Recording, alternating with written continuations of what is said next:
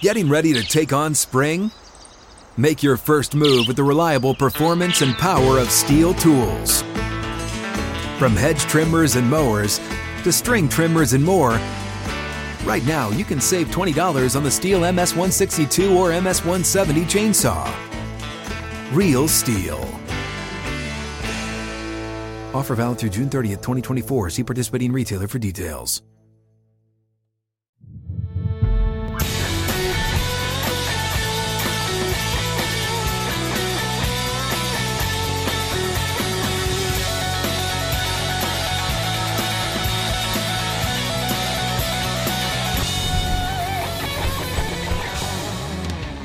Outkick 360 is back across the Outkick network, and we're not leaving. Live from the 6th and Peabody studio with Yeehaw Beer and Old Smoky Moonshine alongside Chad Withrow. I'm Jonathan Hutton, debuting the new studio here at 6th and Peabody, where Outkick and Outkick 360 will be. Around us, a new set, and behind us, building out a studio with big announcements to come around everything we're going to be doing starting in football season, starting next month. We're thrilled about it. Love to be partnered with 6th and Peabody, Yeehaw Beer, and Old Smoky Moonshine. Chad, we could not be happier about it. This is our studio space, and we're going to be here each and every day with 6th and Peabody. Hutton, I didn't think it was possible, but this studio space and this background makes you even more beautiful than you already were even before, which is really difficult to accomplish. But that's what happens when you get this great venue that we're at 6th and Peabody with Old Smoky and Yeehaw. We've had a great relationship with them for years. Again, more announcements will be coming very soon with our partnership with Old Smoky and Yeehaw Beer. But great backdrop, beautiful surrounding. We've got what is this, Lance? Exposed barnwood, I think is what you would call this. I feel like almost like we're in the basement of a New England coastal town's home, a cottage, if you would. Like we're going to step right out of here and go to the Atlantic Ocean in Maine.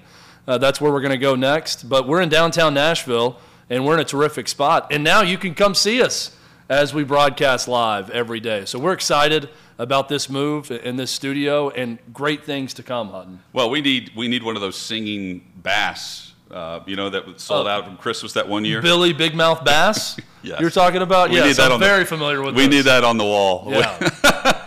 To really, to just close out the motif a little bit more. I must also say, about 2 hours ago, they brought in cold Yeehaw beer over my shoulder and put it on display. Now, this will be back here for as long as they want it back there, but it's still cold. So if we want to stone cold some of these later, now's the time. You know, in our last studio, we closed out our first show with a bit of a toast.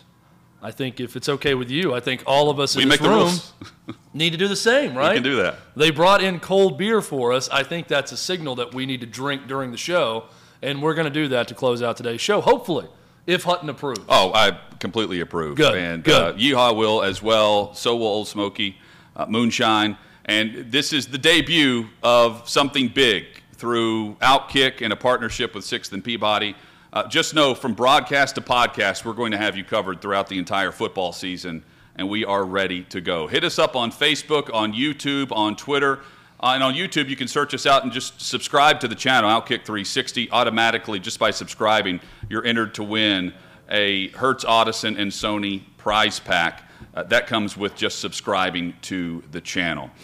Big news, we'll start with Peyton Manning being inducted into the Pro Football Hall of Fame last night, making it official. Had the gold jacket ceremony on Friday, which is really cool. And then the speech last night from Canton, where he hit all the right tones. He thanked everyone he could within the time frame. The speech was rushed. His pace was rushed. But Peyton was Peyton. And he was funny at times, serious at times. It was really good, but it goes back to what I said, Chad, last week.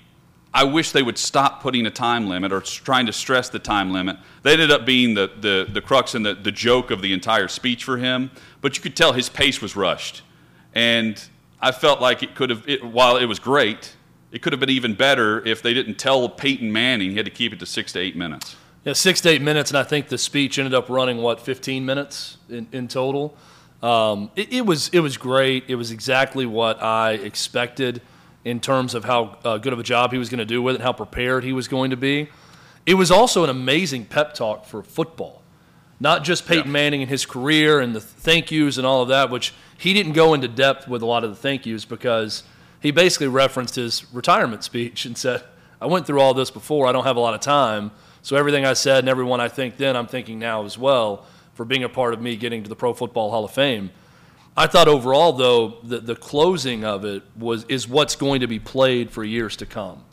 I mean, you could put that as the soundtrack to a future NFL commercial about the legacy of football and how it's important for everyone that's such a big part of it to protect it, to nurture it, and to move it forward. Not sit still, but move the game forward. All the challenges the sport has faced recently with safety concerns, social justice issues, everything else.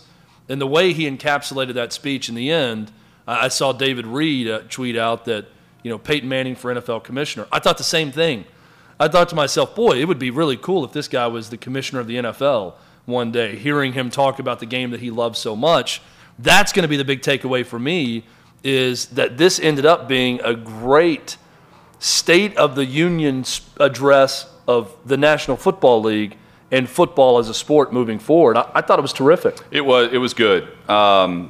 He said, he wanted to set up things for generations to come. He mentioned the fans as well being a big part of that. So whether you're watching the sport or you're a kid that's wanting to play flag football that leads to tackle football, his speech and tone at the end was about ensuring that the sport and the legacy that he leaves behind for the sport, that his family, quite frankly, has left behind, is something that will endure for not just the next generation, but for generations to come. I thought it was great, and he hit the right tones. Brady being there was really cool. Brady being booed was perfect, and his reaction was as well. I just felt like it was a tad bit rushed the whole time. He was thinking about the timing, and there was a lot of timing elements to his speech. He wanted to time up the hurry at the beginning. It was a little bit delayed. I don't know.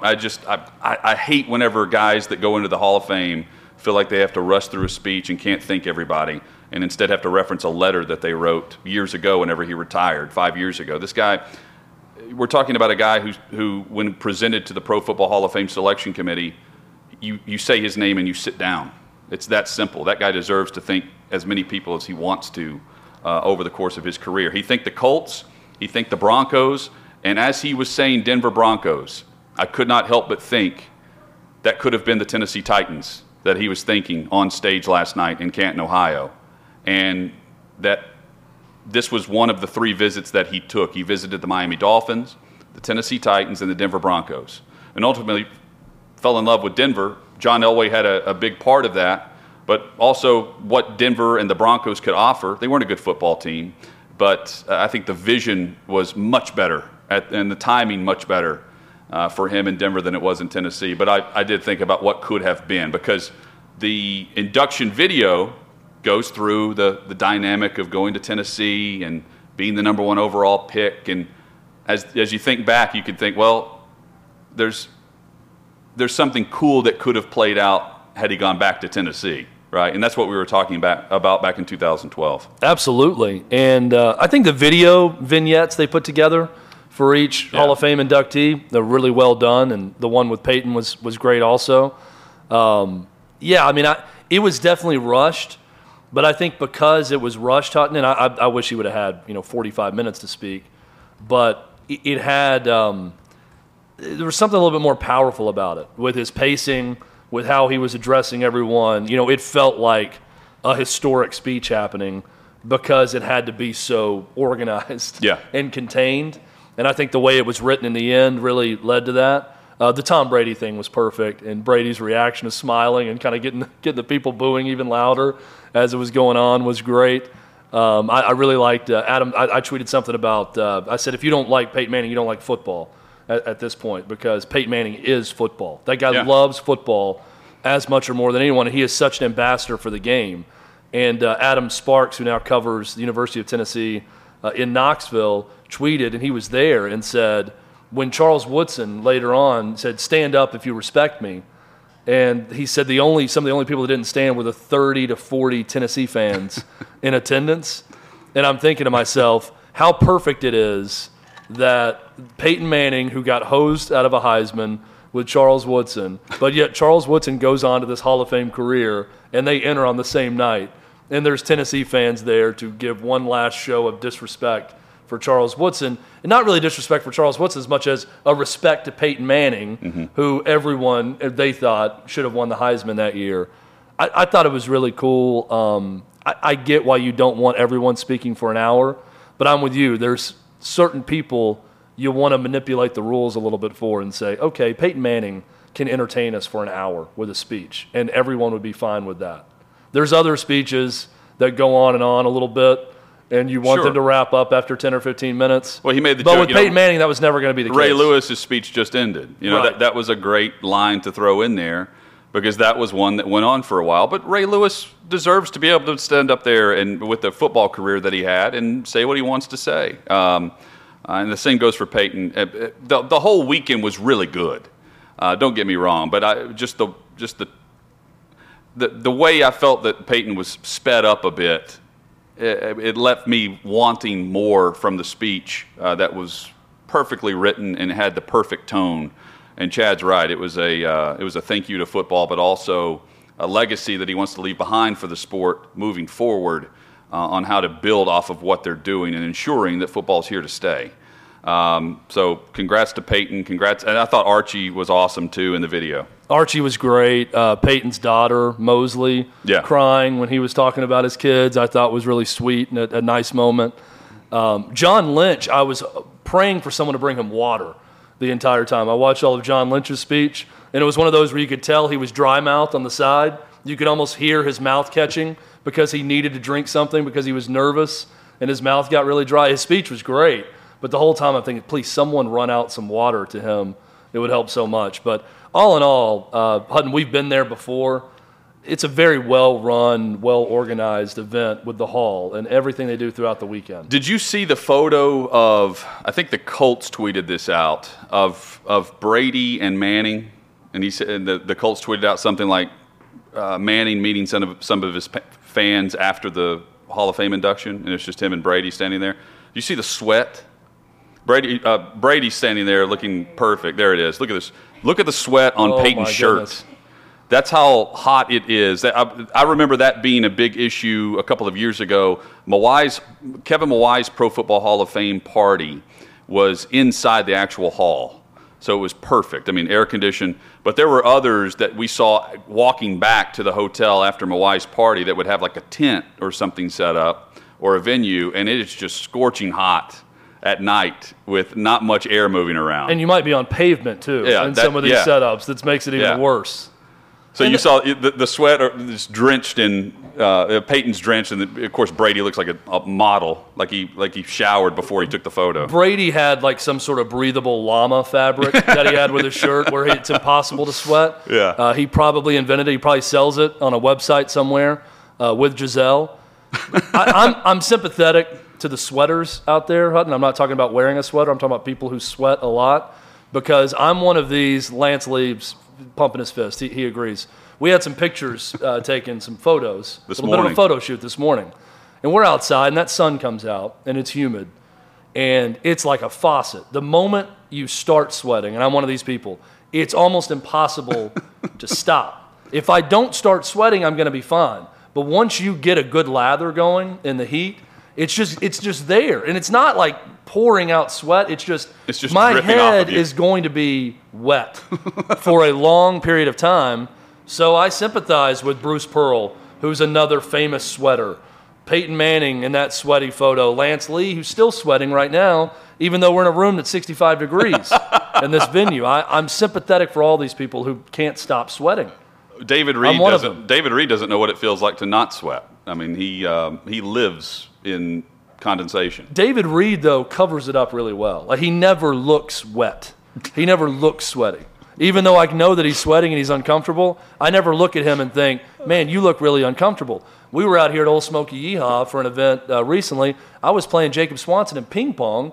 You would have thought I just ran the Boston Marathon by the time I was done because of the heat and the sweat. And then once you turn that faucet on, there's no shutting that faucet off. You're going to be sweating the rest of the time. And Are you comfortable that's what now? Peyton was doing. Are you comfortable now? I'm very comfortable sitting next to you right now, Okay. Hutton, in this room. I mean, you would know. Like, if I was sweating, Oh, yeah. you would see it. It wouldn't stop. So, as a part of the new studio, we have some new camera angles, and David Reed is going to be a part of this as well as the director of show operations. There is the beautiful David Reed over here. Look how close we are. See that? Look. And we can also, over the time, you'll be able to see the build out over the next couple of weeks of the studio itself through this camera. Going to be really cool. We don't have a camera on you guys anymore, do we? Lance? Oh, there we go. There's Lance and Jacob making Jacob's it happen. hand. Yeah, Jakob Swanson. Shout out to Sleepy Danny and Becca Risley for making it happen down the hall, as we like to say, at the Outkick studios.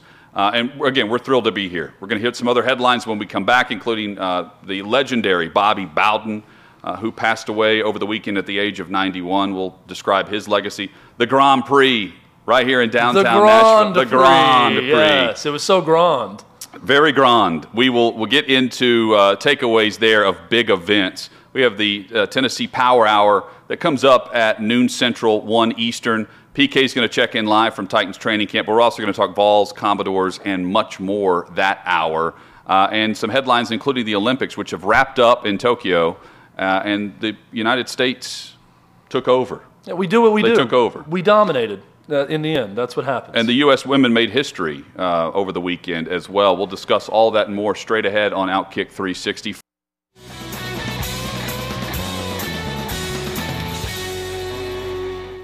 Outkick 360 across the Outkick Network, live from the 6th and Peabody studio with Yeehaw Beer and Old Smoky Moonshine with Chad Withrow. I'm Jonathan Hutton, Lance Lee, Jakob Swanson making the show happen. David Reed is the chairman of the board.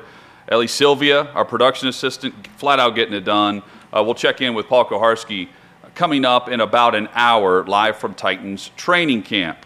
Over the weekend, the sad news of Bobby Bowden, legendary Florida State football coach, passing away of pancreatic cancer at the age of 91. Second all-time winningest coach in Division I history, a 56-year coaching career that began in 1954 as an assistant at Howard College, which is now Samford. And he also played there. 34 years as the head coach at Florida State. And that's, if you grew up in the 90s, like Chad and I did, you know Bobby Bowden from Florida State. He was a fabric of college football and the fabric of the nostalgia, going back to our conversation last week, Chad, the nostalgia of college football. The state championship of Florida, with Florida State, Florida, and Miami facing each other. The fact that he was known as the guy who would take on anyone, anytime across America. And he kind of walked into that on accident because he inherited a really tough schedule that included Ohio State and Nebraska and others. But he just stuck with it and kept doing that schedule, and he became known as a head coach that would go on the road and win.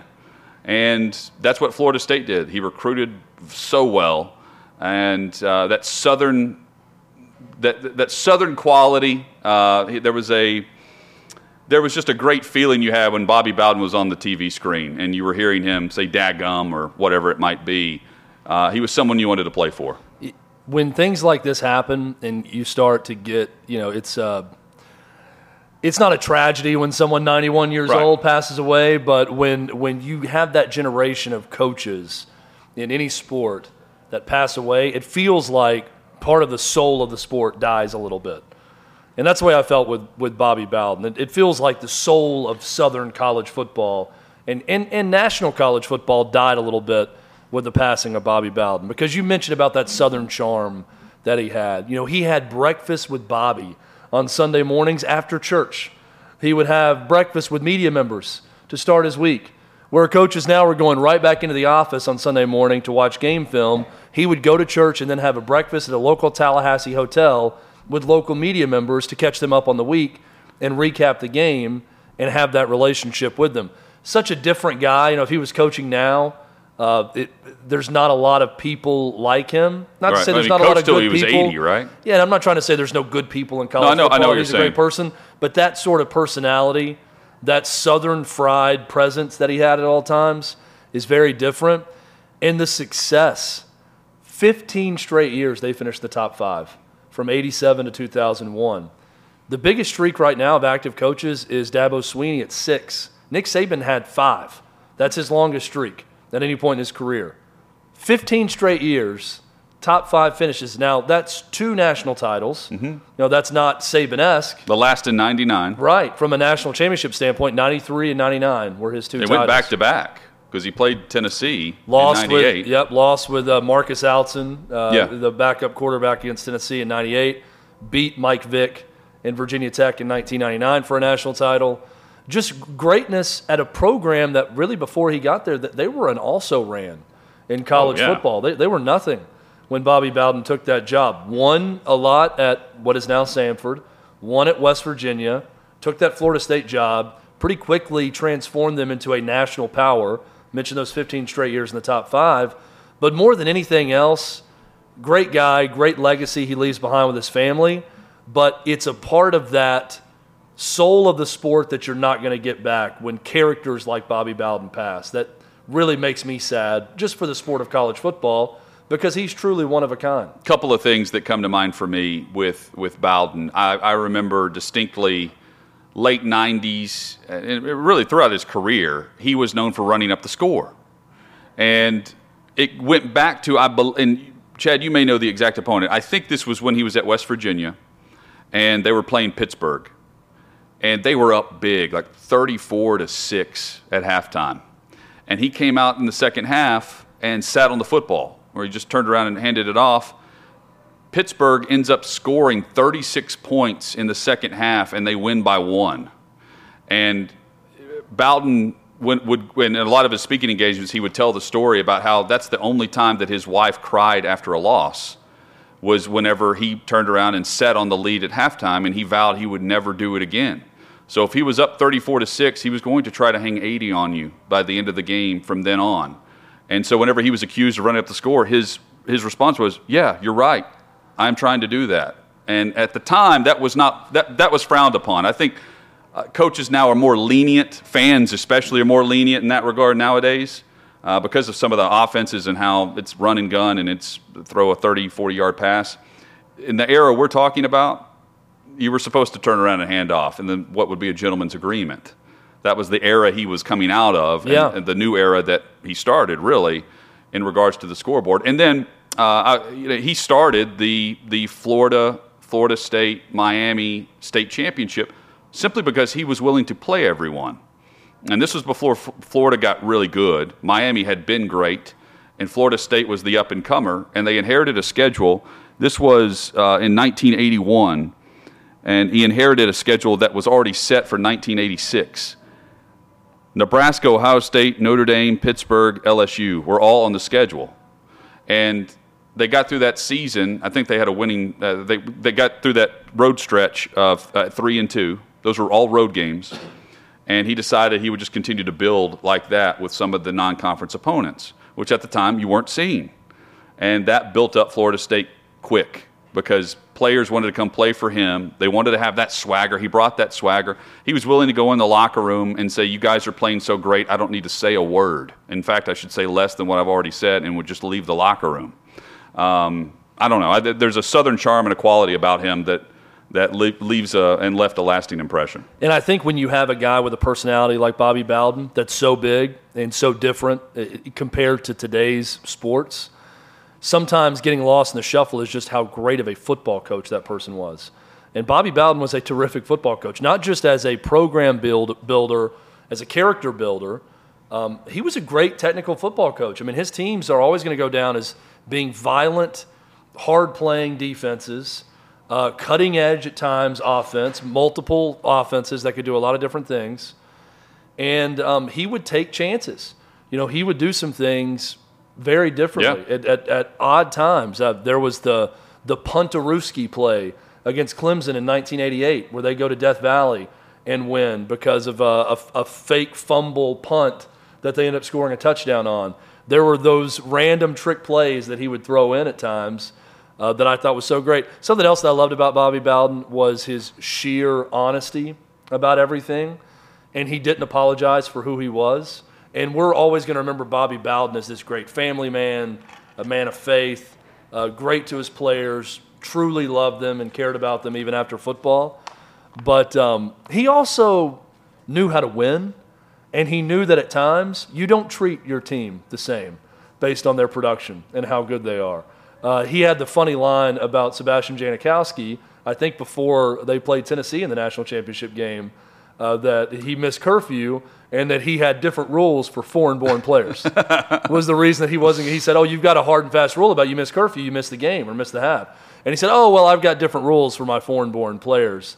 And I mean, he would not hide the fact that there would be different rules at times for star players or their background. I mean, you had to do that with a team, and I think that he was one of the few that were very honest about that, even if doing so in a joking way. And the sport loses a little bit with the loss of Bobby Bowden. We should also point out the sod cemetery that sits outside their stadium that still happens to this day, where you go on the road and win, and they're bringing back a piece of the turf that they would then plant inside of this sod cemetery right next to the stadium. And I believe it was Miami in the 90s where he's opened. That was the first time he admitted, like, yeah, this is a sod game. We're coming down there. We're bringing back their turf. I don't know. There's a swagger and a mentality about that I love, and the fact that they still do it today, even though FSU's on some hard times. You think about the era we're discussing for Florida State and how we perceive Florida State football to be right now. Two totally different directions for that program. And, in a way, it's very similar to Tennessee, where we're discussing the 1998 national championship where Tennessee faced Florida State, where Tennessee won. Florida State wins the title in 99, and that's still the era that everyone refers to for both programs. Yeah, I mean, Jimbo Fisher, and then, it just it worked out with Jimbo Fisher, obviously, after Bobby Bowden, but Willie Taggart was a disastrous hire, turned out, and I think a lot of people watching this have had to think for a second, who even is the Florida State head coach right now? It's Mike Norvell, who they hired from Memphis, who's obviously very early in his tenure. But the fact that you're sitting there having to think for a second about who is the Florida State head football coach shows how far they've fallen since Bobby Bowden had 15 straight years of finishing in the top 5 in the 80s on into the early 2000s. R.I.P. to the legendary Bobby Bowden. Chad, you were keeping an eye on the medal count as the Olympics wrapped up over the weekend. The United States, they take home gold in that category. And it's a big part to do with the women of the United States once again. Making history. Basketball, winning the gold, and this is all women's sports I'm talking about right now. Basketball, water polo, winning a 3rd straight gold medal. Women's volleyball, which surprised me, first ever gold medal in team women's volleyball for the United States as they take home the gold also. They catch China and pass them on the final day in gold medals, 39 to 38, U.S. over China in golds, easily winning the overall medal count by, I think, 25 medals over China. So this is one of the reasons we love the Olympics, national pride and the nationalism part of it. And in the United States, we like to think of ourselves as victors. And that's what they were once again. So kudos to Team USA for coming out on top. Men win gold, and I want to hit on the men's basketball team briefly, momentarily. But first, the women, with Sue Bird and Diana Taurasi winning their 5th. And when you go back to how many days it's been since they last lost at the Olympics, it's nearly 11,000 days. They haven't lost since the 92 Olympics. That's crazy to think about. Even with some of the upsets that take place, the U.S. men taking on France to tip off the Olympic Games this year, they still win gold. And we think about the gold medal, not about the loss, but how dominant the U.S. women's basketball team have been. 6 of the 12 players on this women's team this year were not alive the last time that they lost a game at the Olympics. That's nuts. I mean, that's crazy to think about. And the men win as well in a tight game against France, but ultimately Durant hit some free throws down the stretch. It was, and I watched all of that gold medal game late Friday night with the U.S. men. It really was never in that much of a question the whole time. They were up at halftime. They were up the entire, so they would get the lead to 13 or 14, and then France would get it to 5 or 6. Yeah. Then they'd push it back out. So they always had at least a little bit of a half an arm's length ahead on France. I would like to say this about Team USA basketball, though. Great job turning it on when it mattered. I mean, Kevin Durant couldn't do anything in the prelims and even in pool play at times, and really turned it on and led this team. He's the all-time leading scorer for USA basketball. Should be commended for that. I still think Greg Popovich, even after winning the gold medal, probably not the right fit to lead Team USA into the next Olympics because of some of the hiccups early on. But once they lost to France, we said this the next day on the show. None of it matters if you go out and prove yourself and win gold. That's exactly what they did. And I'm watching that game, Hutton.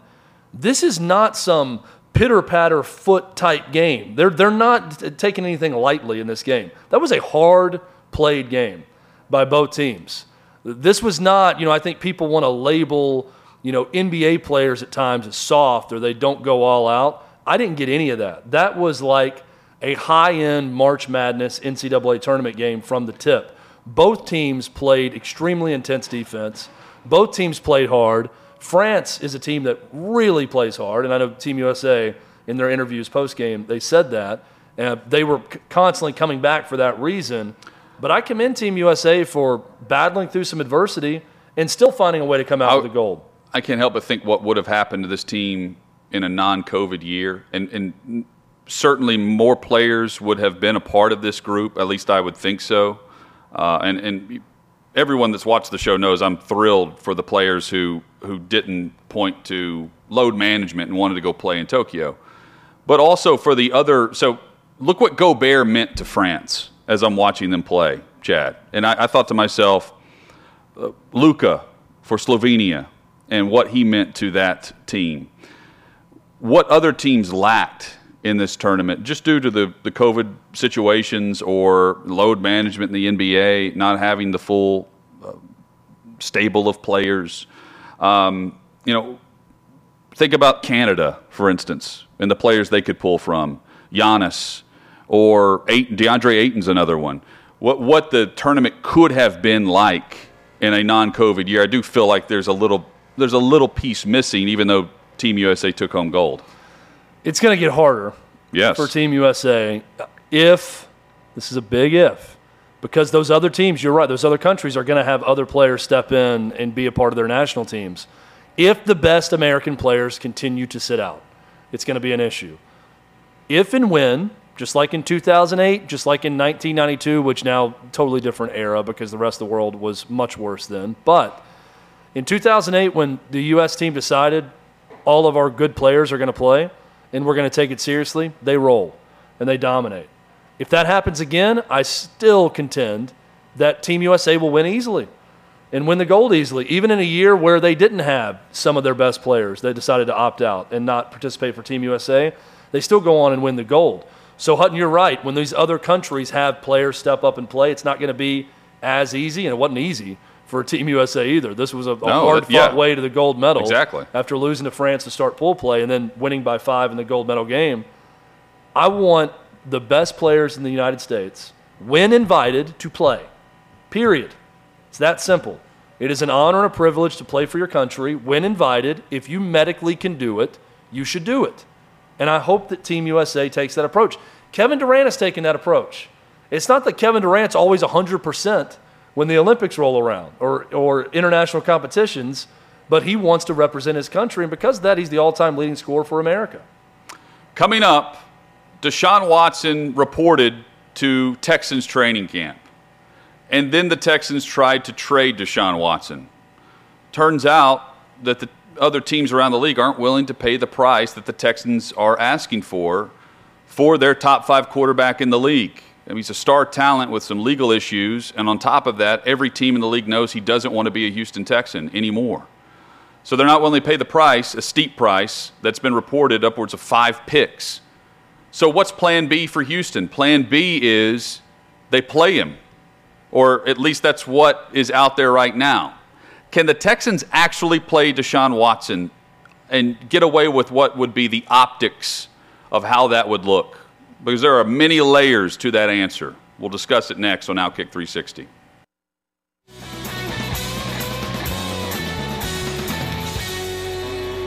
Outkick 360 across the Outkick network inside the 6th and Peabody studio with Yeehaw Beer and Old Smoky Moonshine. With Chad Withrow, I'm Jonathan Hutton. Chad, the headline today in Houston is if Deshaun Watson is actually going to play for the Houston Texans in 2021. John McClain, who comes on this show, longtime reporter for the Houston Chronicle, TexasSportsNation.com, longtime friend, covered the league for over 40 years. He knows that franchise. He says absolutely not. He cannot play for the Houston Texans. Charles Robinson reports with Yahoo Sports today that the Texans have, quote, have not given up on Watson playing for the Texans in 2021. Here's what he adds in. They're not taking lowball offers. This is why they are not being overly communicative with teams. Barring a strong offer, Texans brass will try to get him back into the fold before the season begins. There's a couple problems with this. First, Deshaun Watson doesn't want to be back in the fold. He was just paid last September. He signed a 4-year, $100 million plus contract extension. And by January, prior to all of the allegations in civil court for sexual assault and harassment, prior to all of that, wanted out because of the structure of the franchise. I don't know how you extend Deshaun Watson and make him happy at this point when he's going to get $10 million either way if he plays or if the Texans decide to sit him. They're in a bad spot there with trying to convince him to show up and play. On top of that, he quit on the team. He signed the agreement and months later demanded to be traded. Number 3, he's got all these legal issues hanging over him, and he's the face of the franchise doing that, the guy you just invested in, who now represents everything about you. They have a new general manager in Nick Caserio. They have a new head coach in David Culley. And they have Cal McNair, who's taking over and running the franchise. I don't know how you send any other message than you're weak and you're a beta if you go and play this guy, given those 3 circumstances. That's the vibe and that's the mentality that you would give off as a franchise. That's what McClain would tell you. That's what I have said on this show. And if they go back and say, well, Watson's really good, so we're going to play him, that's easily done by playing the guy. And he did report, but he doesn't want to be there. So there's 2 sides to this. He's got to be wanting to play as well. To me, that's the biggest hurdle. And meanwhile, they're preparing Tyrod Taylor to get the start. He's the number 1, even if Watson's there, and he hasn't been there in a little while. If Watson, when Watson showed up for camp, they were still using Taylor as the number 1 quarterback. This sends all the wrong messages for the franchise, and they will be, and deservedly so, lit up if they end up playing him. To me, this is posturing because they're still trying to trade him. How have they not already traded him? This is what keeps jumping out to me, Hutton, because everything you just said I completely agree with. But how is it not already done? You have to get this guy away from your organization. It's that simple. And there are plenty of teams, quarterback desperate enough to take a flyer on Deshaun Watson, even when they don't know his eligibility status for the upcoming season because of all the legal problems surrounding Deshaun Watson. Pull the trigger already. I mean, I don't know if we're down to, well, we're looking at the back end of this deal with a 3rd or 4th round. Or if it's that close, go ahead and make something happen. I just don't get how he's still there. With all of this going on, there were the reports about them talking with Philadelphia about a trade for Deshaun. Whoever the team is, whoever the trade partner is, make it happen. This has to be priority number 1 for the Houston Texans. Get rid of Deshaun Watson via trade. Get something in return, move on from the Deshaun Watson era, and be done with it. Got to happen soon, right? Yeah, but I also don't think it's that easy. And it's because a team would be trading for Deshaun Watson and they don't know his circumstances. He could go, and chances are he's not going to go on the commissioner's exempt list this season at least. Because the NFL has already said they have not been privy to the information from the police or from any of the accusers in the sexual misconduct in civil court. They don't have access to that information, or at least that's what they've said. Same goes for the Houston Texans. They haven't been privy to that information. That's why they're not going to rule if they're going to suspend him this season or not. But if hypothetically he goes on the commissioner's exempt list, there is no timetable for that. And if he goes on the exempt list, chances are, and I would say 99% of this, chances are, he would not come off the exempt list until things are settled with everything going on with the 22 cases that have been filed in civil court. That's problematic for a team that's willing to trade for him, but also knows that you're paying him $10 million. Because if he goes on the exempt list, that money is still guaranteed. That's with pay. That's not without pay. That on top of the fact that you would be trading for a guy, you don't want to pay a steep price because you don't know what happens in the offseason when we're all likely to see this go to the grand jury, because he's not going to settle out of court. He has maintained his innocence. And if he's maintaining his innocence, he's not going to settle between now and January. So this is going to go into the offseason, which offers more litigation and more distraction and more uncertainty. So if you're a team willing to trade for him, what are you really willing to part ways with in order to get a quarterback that you're not sure is ever actually going to take a snap for you? And also, what's the NFL doing? They've made disciplinary decisions based on less evidence before in the past. Yeah. I mean, that's what the Texans want. They want a ruling on Deshaun Watson one way or the other so they can move on and he's not a part of the team, and it can help them negotiate in a trade with someone else if there's some knowledge about, at least in the short term, what his eligibility looks like. It could change based on, I think you said the 22 cases, but now 10 of those have been filed in criminal court also. So a lot of this could change based on they could what get more we find access out to there. information, right? sure. So it could be worse, but at least issuing an initial suspension or initial discipline in some way would, I think, go a long way towards speeding up the process of making a deal happen. Well, they can't just sit around and do nothing. They have to make a determination. Right now, they're moving forward with Tyrod Taylor. To me, you float something out there like you're about to play him because you're trying to trade him. But what's lost in this story is we have to go back prior to the civil cases being filed and the vibe that Watson was giving off. The last time he spoke to the media was right after they lost to the Tennessee Titans in Houston in Week 17 last year. And then he wants out because he doesn't like the structure of the organization. He reported so he would not get fined. And now the Texans refuse to answer questions as to why he's not showing up to practice because nothing has changed in his situation. And the NFL, apparently, they're not going to bail out the Texans on making a ruling or determination for his status for 2021. He's eligible to play. He's eligible to practice. And their star quarterback, who they extended a 4-year agreement with last September, staunchly has said he's not going to be a part of the organization. I don't know how you just turn the football and the offense back over to him with everything that's gone on this offseason, all the change internally with the front office, with the head coach, with the recent change in ownership, and the message that would send to the fan base, to the league, to your locker room, to just turn around and say, Deshaun Watson's our quarterback, he's our guy, he's our leader. Because it's the exact opposite from every other angle as you approach this story. Coming up, the Tennessee Power Hour, we're going to get into a lot of things. We've got the Grand Prix, which was a huge success downtown. There's some things we're going to discuss with the logistics of this. But overall in Nashville, another huge event that will be returning for years to come. We have thoughts. Chad was in attendance downtown for this. I watched it live on NBC Sports Network. We'll give our thoughts there. Also, live from Titans training camp with Paul Koharski. We talked Tennessee Vols as well, and the perception and the initial reaction we have to Josh Heupel as head coach of the Vols. 1 week down, big week ahead for Tennessee football as they try to narrow down their quarterback race.